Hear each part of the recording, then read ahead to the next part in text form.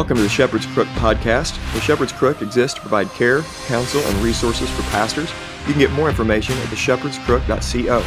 My name is Jared Sparks, and I'm a pastor coming alongside other pastors, reminding them of the chief pastor.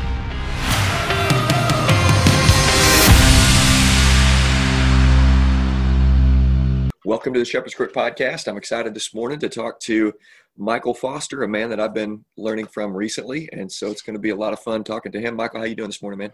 I'm doing good. I'm actually doing something effeminate right now. I am drinking pumpkin spice flavored coffee. Oh, dude, come on now. I guess we'll pray about forgiving you. I wanted to see how powerful my masculinity was. Could it overcome? So far, I don't know. Is it? Okay, I don't know if it is or not, but let's go ahead and pray over that, and then we'll have a good conversation. Let's pray. Father, we just thank you for this time. Thank you for coffee, even pumpkin spice coffee.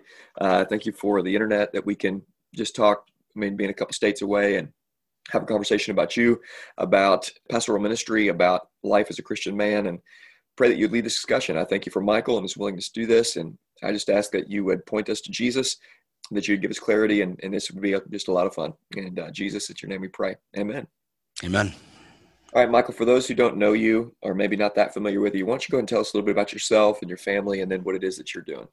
Sure. Well, I live in Cincinnati, Ohio. I'm mostly from this area. I grew up all over the country, but we eventually settled down in southern Indiana. So that's where I spent a good portion of my youth, Lawrenceburg, Indiana. Grew up across the street from the Seagram's whiskey plant. Used to steal whiskey from there when I was a boy. And grew up in a pretty standard American family, meaning that it was just nothing. You know, just a weird mixture of occultism and Christianity and, you know, evolutionary thinking, all that stuff. And I was never into Christianity. My introduction to Christianity, well, I went to a Lutheran church a couple times with my grandmother when I was young. And then, but most of it came through like TBN and watching guys like Jimmy Baker, whatever. I thought Christians were idiots. I was like, how does anyone not see through this? I can remember being like 8 years old and thinking that. But so then my family started becoming church attenders, and they got real pushy with me. By this time, I was in my teens, and I kind of pushed back. And I was agnostic, but I became a much more aggressive atheist back then. You know, in the mid 90s, the internet wasn't what it is today. So I had to go read books. So I read a lot of Carl Sagan and all that sort of stuff, Arthur C. Clarke. But, and so I got really anti Christianity because it looked like something for weak fools, because some of that version of what's called Christianity really is. And then one day I got tricked into going to a basketball tournament that was actually like an evangelism event, you know, bait and switch. Okay. Now it was wild. It was like a wild, charismatic sort of weirdness, but in the middle of it, a fella stood up and preached the gospel. It was very simple, gospel message, and God regenerated me. I was born again. Wow. So on Friday, I was an atheist. On Saturday, I was a Christian.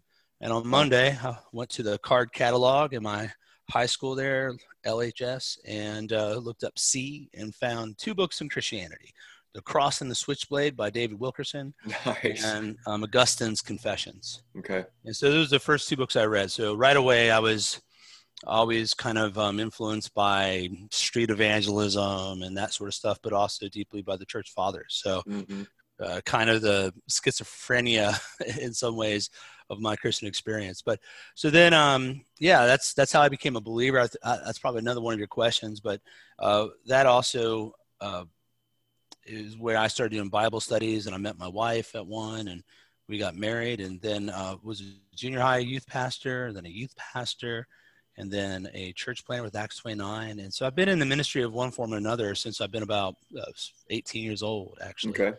40 now, so 22 years. And my wife and I, we've had 8 kids. We have 1 in heaven and 7 with us, which is 4 boys, 3 girls. And right now we reside in Cincinnati. We have just started a church plant just 2 weeks ago, matter of fact. So we're in the core group phase or whatever, getting to know you phase. And And so we were planning a church in Batavia, Ohio, which is a little town about 30 minutes from downtown Cincinnati, 35 minutes. And yeah, so Man, there's a little bit fantastic about me. stuff. So you were a junior or senior when you were converted then? Somewhere late high school? Junior year. Junior Yeah, year. junior year. Okay. That's right. Okay. And then you met your wife at a youth event, at one of those evangelism events? So Out of that? here's what really happened. What happened is, so I get saved, and I've by the time I got into high school, I was a really meek person in middle school, but high school I kind of went through. I just got tall and started hitting the weights and running with the rougher crew, and became opinionated and everything. Then I got saved, and so once I got saved, then it was like I was going table to table during lunch period, and like, Nice. hey, what do you guys think about Jesus? Where you at? And preaching the gospel. And my friends, my close friends, they didn't like straight up reject me, but they did avoid me sometimes. And Okay. I'd walk down to Walnut Theater on Walnut Street in Lawrenceburg to go watch some movie. And they were supposed to meet me there, and they weren't there. And so I remember walking up 50 highways just praying to God, like, I don't get it. I thought following you would be a blessing. I can't do this by myself, whatever. Then I walk up to the local drugstore, and there's some skateboarders there. Mm-hmm. And they walk up to me and say, do you know Jesus? Now I had one of those goofy shirts on, no Jesus, like the Yeah. the whole sort of Yeah. glam words. And I thought they were mocking me, because back then skaters weren't the prissy, preppy, types that we have nowadays. Back then, skaters were Right. kind of a rougher crowd, especially the ones that I would run into there. But they were legit Christians. And so the night my friends ditched me, I met some Christian guys that one of them is still one of my best friends today. We talk a couple times a week, and Cool. he's in ministry now. But so we started going around into these little community Bible studies. And like 30, 40, all the way up to over 100 people would show up to these Bible studies, unaffiliated, some pastors kind of roughly like taking us under the wing here and there, but it was pretty informal. But one of the Bible studies that I ended up teaching was a block from my wife's house. Okay. And she came down there because there was good food and good looking guys, supposedly.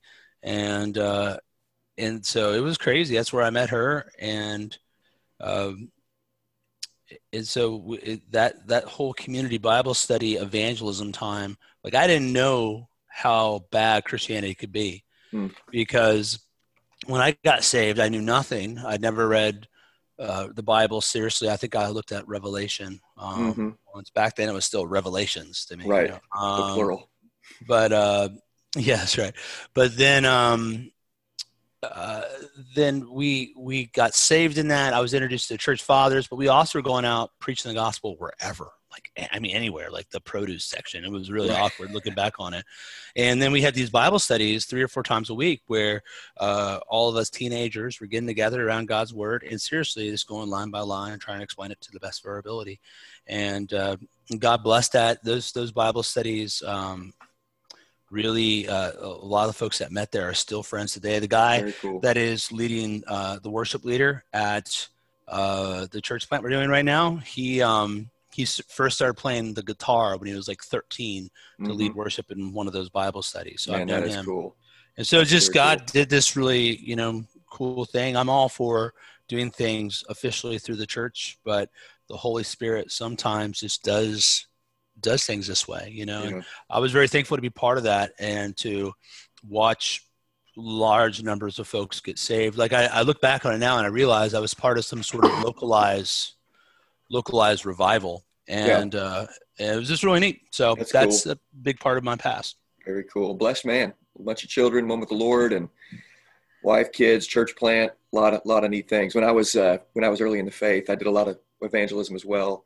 I still do a lot of evangelism, but we had these tracks. We would go down to New Orleans to Mardi Gras during Mardi Gras, and we would have these tracks out, and it was the big question track. If you were to die today, do you have the assurance that you would be in heaven? And it was a conversation starter for sure. And it was a lot of fun. So I know what it's like to go track bomb people, to evangelize wherever you're at. And man, there's a lot of really great things from that. But this call into ministry, then it sounds like you got into ministry pretty quick. I know a lot of young guys. For me, there was a really clear call where God just dropped a burden in me to preach the Bible and teach wherever I could. And so I just started teaching the Bible, and had some people come around me pretty quickly and just affirm that calling into ministry. But for a lot of guys, it's a slower process, or it's not as distinct, and yet it is a real internal call with external affirmations. And so what was that like? It seems like you got thrown in pretty quick. So what was that internal external process into ministry then for you? It seems like you're kind of thrown in the deep end pretty quick. I don't know how much of an internal call there was in the way that some people describe it. I won't lie that at times I'm a little suspicious of that. What I'll say is that there was a desire to be a blessing and help to those that were learning. Like I didn't immediately want to be a pastor. That's for certain. Mm-hmm. And I actually struggled with the idea of ministry all the way into my early 20s. It seemed like wherever I went, the Lord was promoting me. We started a skateboard ministry where we built a couple ramps, and people would come and they would skate on the ramps. We got like 10 people. We're like, oh, awesome. We built some more ramps, and then we built so many ramps that we'd have to stick them into the back of a 24-foot rider truck. And then we started traveling across the country from church to church. Oh. And we would set up the ramps in their parking lot. Because back then, this is right before Tony Hawk Pro Skater came out on the PS1 or PS2, whatever it was. And there weren't a lot of skate parks across America. Now there are. They're real common. But so to have these awesome half pipes and all these rails and everything was a really big deal. And we'd have like 200, 300, 500 kids come out to these on occasion. And then, I'd get up there and just preach from Romans, and we'd see 30 or 40 people come to faith, or at least profess, and then we would plug them in to whichever church we're at. So we did a lot of stuff up in New York and Ohio and all over the place. Okay. And so then it was like always having these opportunities, always being in a leadership position, and but not really enjoying the responsibility. Like I knew what the ministry would involve, and I struggled with it. And I remember telling Emily when we decided we wanted to date, or if you want to pretend, you could say court. But when I walked her home, and I was like, look, I know I'm going to go in the ministry, and it's going to mean that I'm going to be away a lot. I'm going to probably be poor, and I'm going to probably be hated by a lot of people. And if that's not something you can imagine being in your future, this relationship, we should just be friends and not go any further from here. And so I definitely had that sense, but I also struggled with it because, I don't know what people think the pastoral ministry is. You hear these young guys talk, and these are like bookish nerds that think they get to stand up in front of people and talk all the time. Right. And the ministry is very difficult. Your family's underneath a magnifying glass, and you're dealing with the sins of people. And it's easy for your study time to slip away. You hear these guys like talk about how they do 20, 30 hours of sermon prep. Now, I don't know what you say, so I have no clue. But if you do that and you're listening right now, you're a bad pastor and you should quit. Amen. That's good. But that's not, ministry is very difficult. You're dealing with you're with people at their high highs and their low lows. And you're also, the knowledge of sin that you carry around in your head, that people have been engaged in, what is some of the evil that you find out about and that you have to deal with, and the complexities of it. I had read enough of the biographies of reformers and of the early church fathers to have this, like, ministry is hard. Maybe I should just get my PhD in history and be a history professor, and I'll just be a blessing to the church. So that was kind of a struggle all the way to the mid 2000s. But frankly, what did it for me is I was just sick of seeing I was blessed by the Calvary Chapel movement. Calvary Chapel's a great starter church because they go through the Bible. And even if you're Arminian or have some weak theology, if you're just reading the scripture and doing your best to explain it line by line, it's powerful stuff, and God will work through it. Well, I was sick of seeing people not exposit the scripture. And I was sick of also seeing churches that, for lack of a better word, were just effeminate and kind of gay, and I couldn't bring my friends to it. And I'm always running interference to try to explain, like, look, here's what's going on. That's why he talks that way, And then on top of that, I was amazed at how so many Christians don't work evangelism into their everyday life. Now, I Again, I'm not against street preaching, but I think street preaching is easy. I don't think it's hard at all. Talking to people that you never see again boldly on a Friday night, big whoop. Now, talking to your coworkers, talking to your neighbors, talking to people that can hear you and your wife scream through the walls sometimes, talking to people that know your stuff, the folks that God has providentially put around you, that's very difficult. And it was blowing my mind to see how there is no form of evangelism, of sharing the gospel, present in people's life, in that they thought the sharing of the gospel or preaching, whatever you want to say, or just being salt and light generating conversations, how that was abnormal. I don't think that's abnormal, man. I think you're abnormal. I think the abnormal has become normal. That's the issue. Yeah. So I wanted a church that was going to go through the Bible, that was going to not just reach women, but also men, and that had a strong missional is what we use. That was the hip word back then. Yeah. And now it's missionals come to mean compromising. But what we meant by then is that a life that's oriented towards being on mission with God, preaching his gospel, being salt and light, always giving an answer for the hope that's inside you, right? And so I was telling my friend my frustration. He had just gotten back from Seattle. He was like, "Oh, you got to meet this guy in Seattle. His name's Mark." And that's how I found out about Mark Driscoll and how I ended up in Acts 29. And so really, when I was the first time I was planning a church, when I finally settled on this is going to be a part of my life, it was out of frustration with the state of the church. So I think my call has more to do with wanting people to know the biblical Christianity that I know, and know the God that I know, and doing that service, which is, and that's kind of where we're at now. I'll be honest, like a year ago, I wasn't sure I was going to church plant. I was like heavily debating it. And I'm like, man, I can just write and I could just speak and I could make way more money if I'm not having these distractions, and it's hard on my kids. But then the state of the church is kind of hard to be critical of it and not really. You're an ordained man. You've been to seminary. You've been trained. You've got all this experience. You could go start a church and help combat so it's like either I kind of felt like I had to shut up about what's going on in the church, or actually contribute more than just being a talking head and a personality and a critic. And that was what pushed me back to the ministry. And then COVID really did it, when you just saw COVID and Black Lives Matter, where it showed us that the sort of gospel coalition-ish like churches that were these kind of moderates or faux conservatives had a deep rot of compromise in them. And it was like overnight, it revealed like the status impulses that were in a lot of folks. And it also caused people to come out. Like I think Kevin DeYoung was being swallowed up into the gospel coalition, but he got to the edge of the abyss. And it was like, no, I don't think so. So you can see a guy like Kevin DeYoung who's actually pulling back. And he came out and wrote those articles on the more or less the glory of the natural family, which is very anti-gospel coalition, which are like, oh, everyone should be single. That's all everyone's talking about. That's weird. And then he's pulling back. So I think we're in this, the threshing of the church right now. And I was one of those guys. I was like, there are Christians right now, like pastors know this, faithful churches that are meeting every Sunday and preaching the word of God and not capitulating to the culture are seeing growth. Yeah, agreed. And it's because folks have nowhere to go. And so how can you say you love Jesus and look out and see sheep without a shepherd and say, you know what, I might not be the world's greatest pastor and I might not be the world's greatest expositor, but if I meet every Sunday and we gather and we do the prayers, we do the fellowship, and we do the devotion to God's word, and I do my best to exposit it line by line, God will work through that in the lives of those people. How can you know that and do nothing?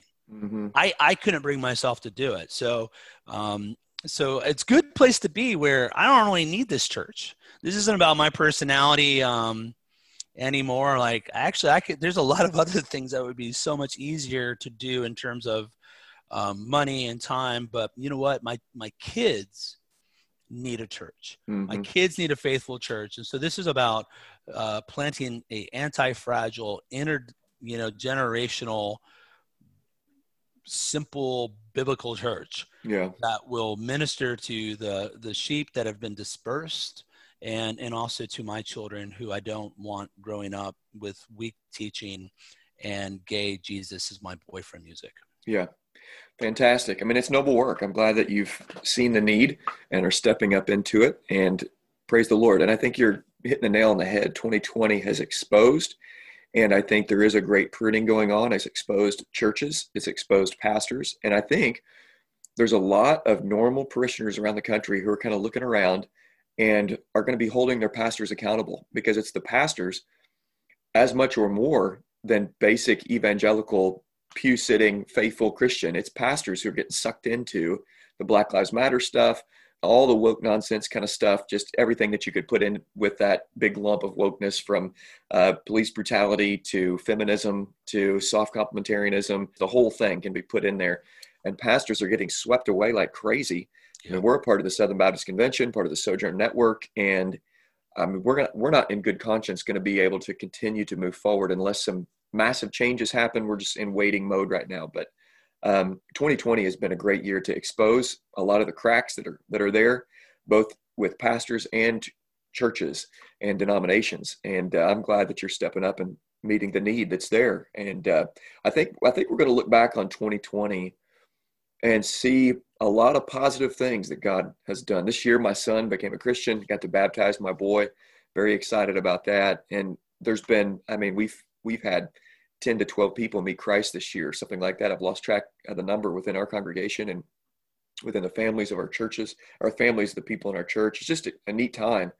But you've got all this stuff going on then that you've seen in 2020, but then back up several years, you see an effeminate church, you see pastors and churches, you see this gay music that's being played and that kind of stuff. And you've been speaking to men, and you've been, you started It's Good to Be a Man. So why don't you just tell us about that? What is it? It's Good to Be a Man. How did that start? Why did it start? And why is it important?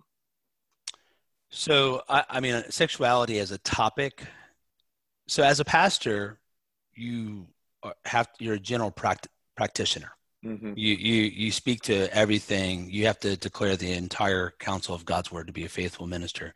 You're not really allowed a hobby horse to be in your sermon week after week after week, but we all do tend to have areas that we specialize in, that we speak to, and generally if we're doing a good job, it's something that's very important to the current battle. Like every age has its battle. Mm-hmm. And we've seen the deity of Christ in the early church, and then the Trinitarian nature of God. And then it took a long time, but working out the distinction between the visible and invisible church and all that stuff starts developing. And then we get to the Reformation, which was really about justification by faith, but also reclaiming the family, because of what had happened with the Roman Catholic view of celibacy and all that stuff had really wrecked family. Mm-hmm. And then even the doctrine of vocation comes out. And so these different areas are ironed out over time. And then you get to full-on confessionalism as you get into the 1600s, 1700s. And now what we're facing is a need to be more intentional in our doctrine of anthropology, what it means to be a man, what it means to be a woman, and not just in terms of sexuality, but obviously when you look at critical race theory just stole all its ideas from 1800s feminist movements. Mm-hmm. And so critical race theory, really when you get right down to it, it's the anthropological error of feminism, is that where this all comes from. And it's been building in the church for centuries. It really has, but what we're watching is the exponential growth of things. So everyone mm-hmm. wants to trace it back to the 50s, and certainly with Alfred Kinsey and his writings on human sexuality that moved into the sexual revolution of the 60s and 70s. And then you have no-fault divorce, contraceptive at the very end of the 60s. And then that gives birth to latchkey kids in the 80s. And so it's been building in this tsunami of things. And what it's created is a unstable society, because we've attacked God's design. Now, a lot of us just grew up in this. This is the air we breathe, the water we swim in, and you don't know what you don't know. But nature is irrepressible. God's design can't be frustrated by men. You can have a time that you live in denial and delude yourself, but when you you've got this base desire to marry that all men have. Mm-hmm. You want a woman, you want sex, you want someone to be with, you want a companion. So you know that. So guys get married, but then what really happens is when they have children, and in particular sons, they feel like, wait a second, how do I do this? How am I a father? And that's because masculinity is something like a baton. So like for a woman, she grows into, like we always say, women become. So a woman's got a built-in, what do you call it? A marker where she enters from girlhood into womanhood in her period, right? Men don't have that. Men used to have to go through these, rites of passage. And the rites of passage for a man is like he goes, kills a buffalo or a wolf, or he memorizes all this stuff and recites it or whatever. And then you are a man. You're welcome into the difficulty of the world of men. And so manhood is heavily caught by being around other men. And so that's the baton that's handed from grandfather to father to son to grandson and so on and so forth. And when you have this little boy in front of you and you look at your hand, you have no baton. You don't know what to hand them, and it creates a crisis. And so that happened to me, where I'm like, okay, I've got this woman, and yeah, leading a woman's a little hard, but then when God adds to your number a child, then it really comes home. So for me, I had an interest in sexuality from an academic standpoint when I started studying anthropology and sociology at Northern Kentucky University. But then also I had an interest in fatherhood when I became a father. And I was like introduced to books like Reforming Marriage by Doug Wilson, Man and Woman in Christ by Stephen B. Clark, all those sort of stuff. But then fast forward even to about 3 or 4 years ago, I had been writing on fatherhood and sexuality in general, but I got extra disturbed by what I saw happening in the culture, namely that good-looking guys or decent men weren't able to get a girl. And I would see these girls who were, let's say, humble in appearance and what they brought to the relationship, and they wouldn't settle for any of these guys. Like, they thought of it as settling. I'm like, what is going on in our culture right now? And it was really predominant in the 20-somethings and real early 30-somethings, but mostly like the 20-somethings. So, and these guys, they had like, I'd give them like my dating advice, like, here, do this or do that. And it was just, they're looking at me like I was crazy. And then they were talking to me about how to text with girls. And, look, my wife and I started dating in 1999. Like, there was no texting. I probably did email a week or something back then. There was no social media. When I wanted to call my wife, I got in my pickup truck and I was in Indiana. I drove across the Ohio River to Kentucky, and put a quarter in the payphone, because a quarter, you could actually call long distance Kentucky to Ohio and it only cost you a quarter, but not Indiana to Ohio. Nice. So I drive over there. So these guys are telling me the world. And I'm realizing, wait a second, maybe because a lot of the impulse of pastors is to think that they're full of it, and that they're making this stuff up, and that they're lazy and they don't get it. But then I thought, what if something has changed? Because I remember that. So I was born on the fracture. So how old are you? I'm 37. 37. So you're pretty close. You're right on the line. So those that were born like 78 to about 83 or so are this little microgen that knew analog and digital, knew the world before the internet and the world after the internet, and was able to be conversant in kind of both worlds. And I always tell people, if you want to see what happened in the 90s to the 2000s, just watch like X-Files. Right, like Mulder's running to find like a payphone, and then he's like printing off stuff. He's got to rip the little things off the edge of the paper, and now you just see how quick things change. But I noticed that after I left high school, that my friends' little sisters and little brothers were way more sexually promiscuous than anything we had. Yeah, there's people that slept around and stuff, but it was like multiple partners and stuff. It started like exploding in a way that was even weird for a little Indiana town. Folks don't know how immoral rural America is. It's no doubt. Lots of drugs, lots of fornication, but it was way, so something started to happen. And I thought about that. And so then I just said, let's let's look into this. Let's see what's going on. I discovered Jordan Peterson. I discovered the Red Pill guys. I discovered how a lot of these young men were turning to YouTube to get real world answers that actually worked, as opposed to the answer of pastors who tend to be treat women like they're angelic and they're good. And I don't think a lot of these pastors know that these Christian girls are hooking up with people when they go away, or they're like, the things that's happening right now is really disturbing. And so I started to learn learn what was actually going on in the younger generation. And it's good to be a man came out of that. It was just going to be like your standard patriarchal sort of saying the same things like Doug Wilson says and all that. But then as I got deeper into that world, it kind of took on a different, I think we kind of have our own voice. And I wasn't trying to do that. I was just trying to be helpful to men. I wanted them to know that it's good to be a man, that God designed you to be a man. You shouldn't be ashamed of your masculinity. Let's find out, what does it mean to be a man? And we shouldn't have to study this, because it's a nature, right? Dogs don't try to figure out how to be canines, right? They're dogs, right? Men shouldn't have to do that, because when there's a natural system together, the one that God designed, it's just handed down from man to man. But what I think a lot of boomers don't understand is that since masculinity is caught, there's a lot of things that you think are natural that were actually taught to you by example through your uncle, grandfather, and dad. And then as the tsunami of the sexual revolution and fatherless came in, that stuff was never handed down to this generation. So they don't know that. They never learned how to look in someone's eyes and stand up straight and shake. And that's why, like, a guy like Jordan Peterson comes along and says, make your bed. And these young guys are like, whoa. And you're like, what do you mean, whoa?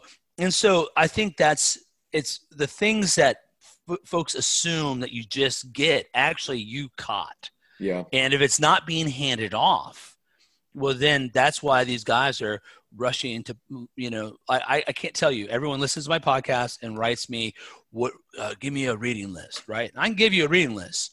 I've got some big ones, but I'm going to tell you right now, like, that's not how this works. And that's because they're like, oh, how do I be a man? I don't want to screw up. Can get me step by step by step. I always tell people, it's like they want a paint by number plan for manhood. And manhood at its best is like Bob Ross, right? That's like, it's like, well, he screwed up. We'll make that into a cloud. And so it's good to be man came out of wanting to be helpful to these men as a ministry. And my goal is for It's Good to Be a Man to disappear. If I do a good job, I'll get a lot of other people out there doing the same thing and having these conversations, and fathers will come out of it. And a ministry like ours will be one that doesn't need to stay around, that doesn't need to write, It's Good to Be a Man's commentary on this. Like, all these guys that become famous pastors, they all write their lame books that we've all read before. But now they put their names on it. So our goal is to do a good enough job that there's just a bunch of other people out there doing it, and we're not needed. Yeah. Well, I appreciate the work. And I just actually discovered you guys just a little while ago, and I'd been off Twitter for about a year or so, and I just kind of threw my hands up and walked away. And then I jumped back on, and I've really enjoyed, your work and what you guys are doing. I really appreciate it. And I think you got your finger again on the issues of the day. I think Owen Strand wrote a book last year, and he does a really good job, kind of like the 90s men's ministry stuff, of exposing problems. And I think he's rightly identified, though, that the issue of the day is anthropology. I mean, that's the issue of this century. And you could go back over the last 2 centuries and say it's been building exactly what you're saying. But phenomenal stuff, man, and I appreciate your work. It seems like the complementarians were trying to answer some questions in the 80s and the 90s and a lot of men's ministry where they were speaking to men, shaming men, but terrified of women, and going along with the culture of the day of just completely terrified of women whatsoever. So it was all women are amazing, men, you're terrible, step up and be responsible kind of thing. One of the things I appreciated, and one of the things I've been trying to do, and actually I repented to our women a couple of years ago, is that women have been completely malnourished because the men have been terrified to speak to them, and pastors have been terrified to call them up into what God has actually commissioned and prohibited them from doing, and both commissioned them to and prohibited them from doing. And pastors have just been terrified. And I think that's a part of that effeminacy of men in the pulpit being terrified. So they just scream at men and never actually talk to women at all, other than just praise them. So this issue of manhood, I think, is seen in the pulpit, and of masculinity is seen in the pulpit. Man, there's so much that we could talk about. I love talking about rites of passages for boys and all that you're doing. I think back to the Raising a Modern Day Knight when I was reading in the 90s and early 2000s about rites of passage. I was steeped in 90s men's ministry. Mm-hmm. And actually, I just talked to Steve Farrar, who's one of the better guys. Just talked to Steve Farrar last week. He wrote the book Point Man in 1991. Yeah, right. That's a good book. I remember, I think in Point Man, he lists those 50, he's got like a list of 50 things of, he like looks at fatherhood a lot of times through the grid of like a coach, which I think actually would sound bad nowadays, but if you read the book, the examples he gives are quite good, actually. Yeah, he's got some good stuff. He's got a 30-year anniversary of Point Man coming out here in a bit. But I would almost love to do another podcast on 90s men's ministry and what was the good things, what was some of the takeaways. Maybe we could talk about that in the future. But specifically, the pastors that are listening in, one of the things that I've warned them against is that you look across the spectrum of men that are not finishing well, or that are morally failing, sinfully failing, and disqualifying themselves. It's the area of Christian manhood. It's pastors who know how to exposit the scripture. They know how to preach. They even know how to give some counsel, but they don't know how to live as a Christian man. And they don't know how to be a husband. They don't know how to be a father. They fail at basic spiritual disciplines. And so they look at their life, and for the last 5 years, they've been preparing for sermons, but they have not had any devotional life whatsoever. They've not had just simply how to follow God as a Christian man. Why do so many pastors struggle with the simplicity of being, and not that it's simple, there's a lot of complexities there, but simply being a Christian man? Why is that such a struggle for pastors? Well, I mean, pastors are a byproduct. I call it the bastards, using the King James version, that those that don't have the loving discipline of a father are illegitimate, or King James says bastards. And so we have a whole generation of guys that are like fatherless, without the name of their father, without the loving discipline of a godly father. And we've used that word. I like that word because it has a sting to it. It's like sodomite has a better there's sometimes you just use the word homosexual, but sometimes you want to use the word sodomite because there's a sting. There used to be a shame to be fatherless, right? Like a cultural, societal shame, because you're missing out on something. So we all are growing up in a culture of abdication, where even if we do have a father, a lot of times that the father is not discipling their kids. That's why there's this great failure of the greatest generation, the boomers. The greatest generation, I think, was just scarred, right? Like they seriously went through some intense things, and that explains how the real me generation of the boomers came, and how that translated to their children, and everyone doesn't want to make it about generations, but give me a break. It's about there's sins that are present, I'm going to have to repent to my kids for things, right? We all are. But so these guys grew up in that as well. Then they also go to the academy, and the academy tends to be pretty effeminate, because a lot of these guys, they can't make it in the real world. They can't make it as real pastors. And so they go and they become professors, and we all praise them. And you're like, yeah, but you just read books and research and write. I know that's hard, but this guy's wife cheated on him, and then he, out of revenge, cheated on her. And now what do we do with this? Like, tell me, writer of books, how do I deal with this in my church? So the academy, there's a sort of weakness in the academy, and Christians, they get their MDiv, whatever, are going to the academy and coming out like gutless, especially because the Christian academy teaches them that conflict in your church is like failure. But a good pastor is a hot compress, right? Where you take like that hot rag and you're trying to bring the infection to the surface. If you're a good pastor, you are surfacing conflict, so these are things that are already under the surface, the controversy, the problems in the family, because a lot of pastoral work is simply familial conflict resolution is really what you're doing, which makes sense if you carry that idea. As you look at the pastoral epistles, you'll see things haven't changed. But so these guys are being taught conflict is bad. They're going through they're being led by men who appear to be masculine or whatever, but really, you stick them in the world of business, or you stick them in a real church, and they're going to flounder, most of them. And then they grew up with the same broken sort of stuff. And then also the pastorate attracts a lot of like kind of weak Barney fives. Where else can you become a leader of men and be so unmanly? Yeah, I mean, right. not in the business world, not very long, because there's metrics you're held to, like you have to perform. And so I think what's going on with a lot of these guys is that a lot of them probably shouldn't become pastors, but now they are. And so you're in this, so maybe you should quit. Maybe you should quit if you're listening to this. Like, everyone's told you can't quit, but I'll tell you, you can quit. I've done it before. It was good. But some of them also have an inclination that something's wrong, and they should act on it. Like your wife should not be bossing you around, right? She should be a helpmate to you. And so I think it's just hard for all of us right now. We're in a culture that is in deep rebellion, raging against God's design, and pastors aren't outside of that. And so the first place to get free from it is to recognize that, again, it is the air we breathe, the water we swim in. We've absorbed a lot of this. And, you got to start questioning these things and working through them. And that's why books are helpful. Books can get you started down that path. Or we talked about some of our mutual acquaintances, Bill Smith, Eric Kahn, having these other guys out there to talk these issues through will help. But it's just hard to be a pastor. Also, like, churches are like 60 to 70% female. And you're going to tend to cater to your audience. You just are. Everyone is. That's really hard not to.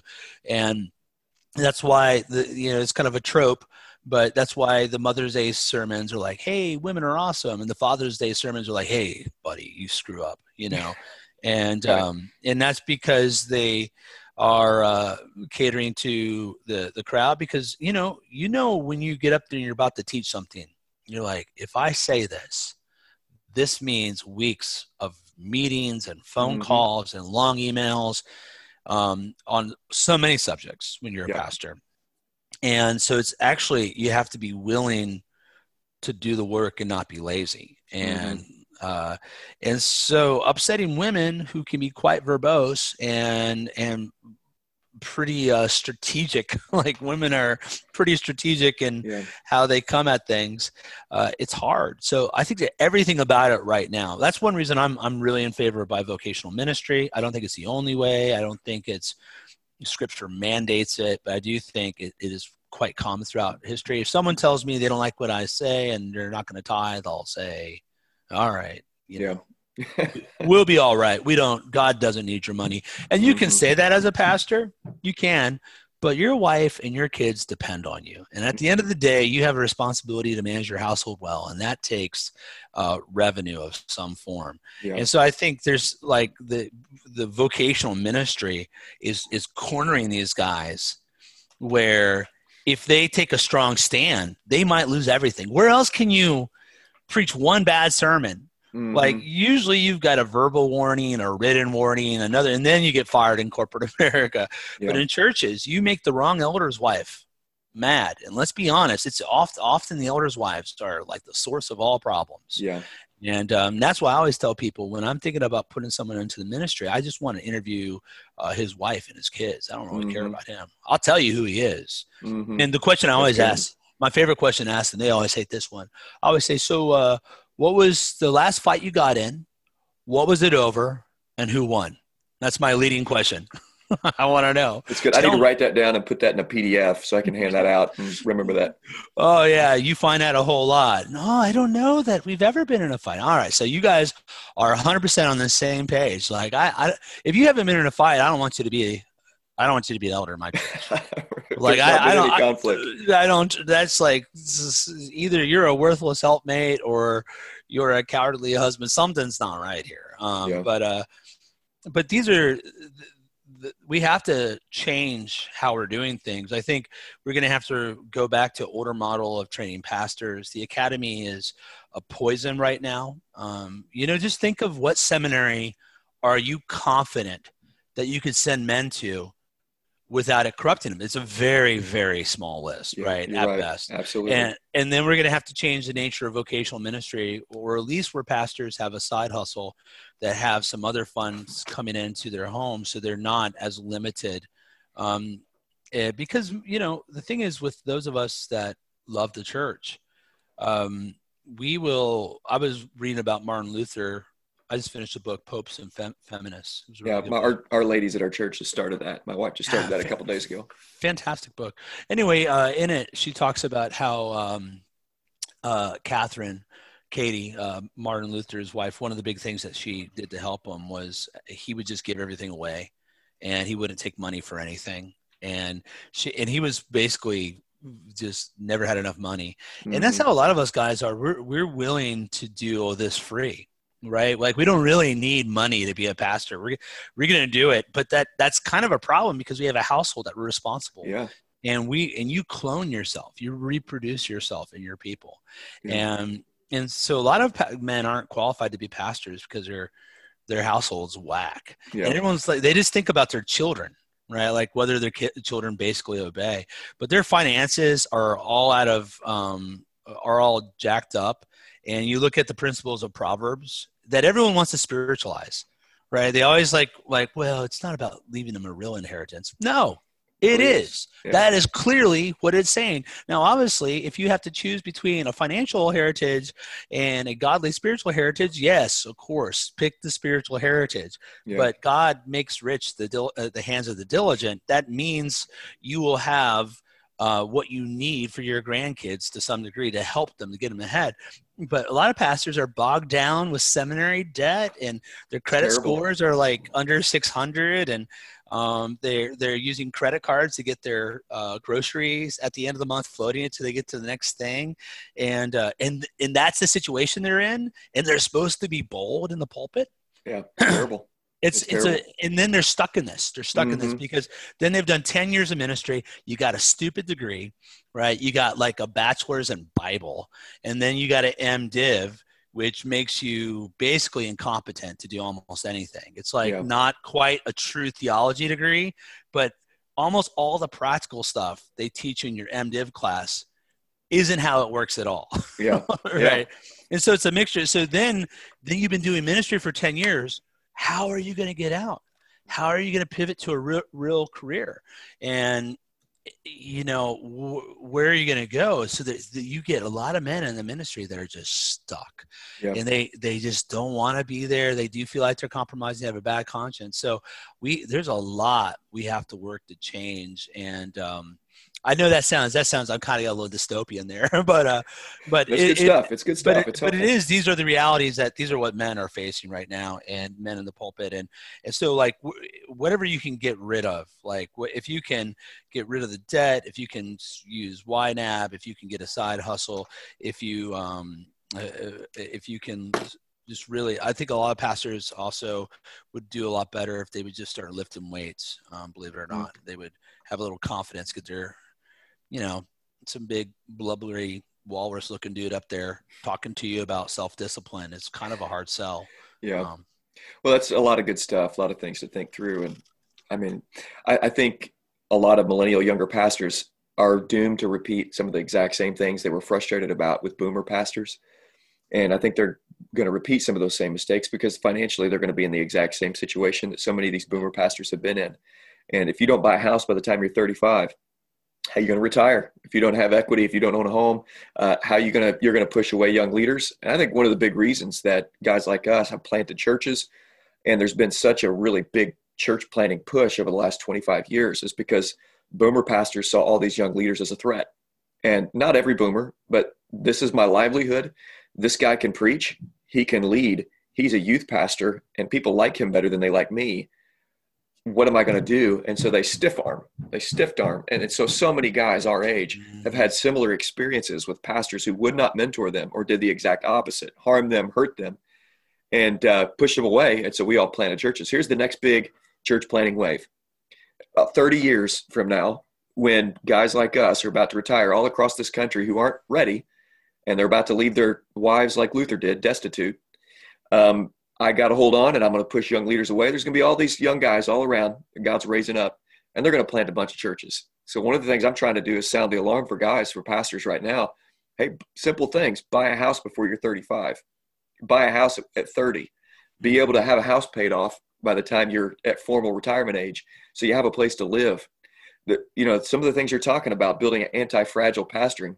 I think there's a handful of feminists that are controlling pulpits all over the country. And even complementarian, good confessional reform pastors are absolutely terrified of them. Absolutely terrified. And so there's so much that we could talk about. I appreciate your time. I really do.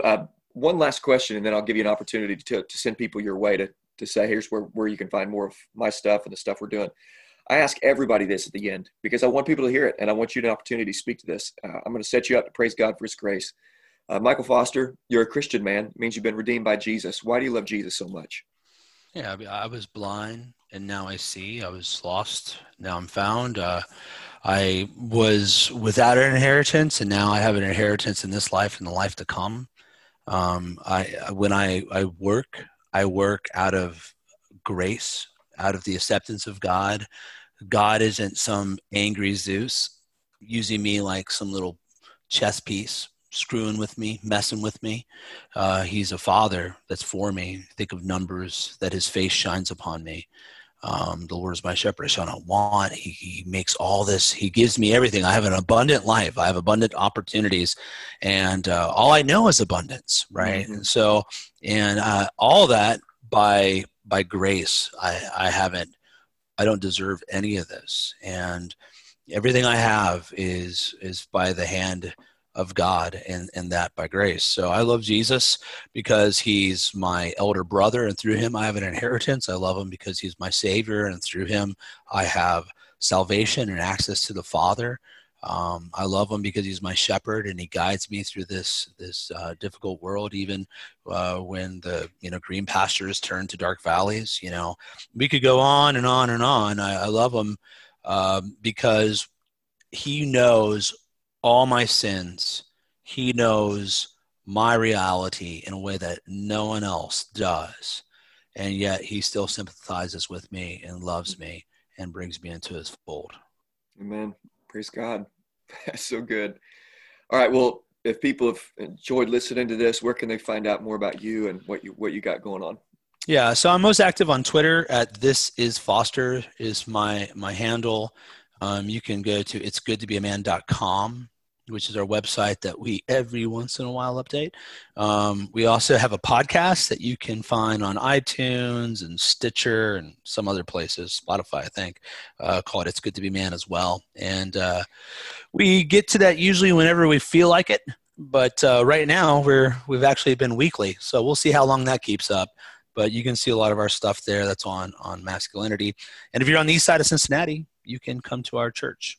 Awesome. Which we don't have a website yet. So you'll just have to really want to find it. Gotcha. Well, I've been talking to Michael Foster. Michael, thanks so much for coming on the show. Yeah, thank you. Thank you for listening. For more information, please visit theshepherdscrook.co. For care and counsel, please call, text, or email to set up a session. You can follow The Shepherd's Crook on Twitter, Instagram, and Facebook. And please consider sharing this episode and leaving a review on iTunes or whatever other podcast platform you use. And let me encourage you to remember Jesus Christ.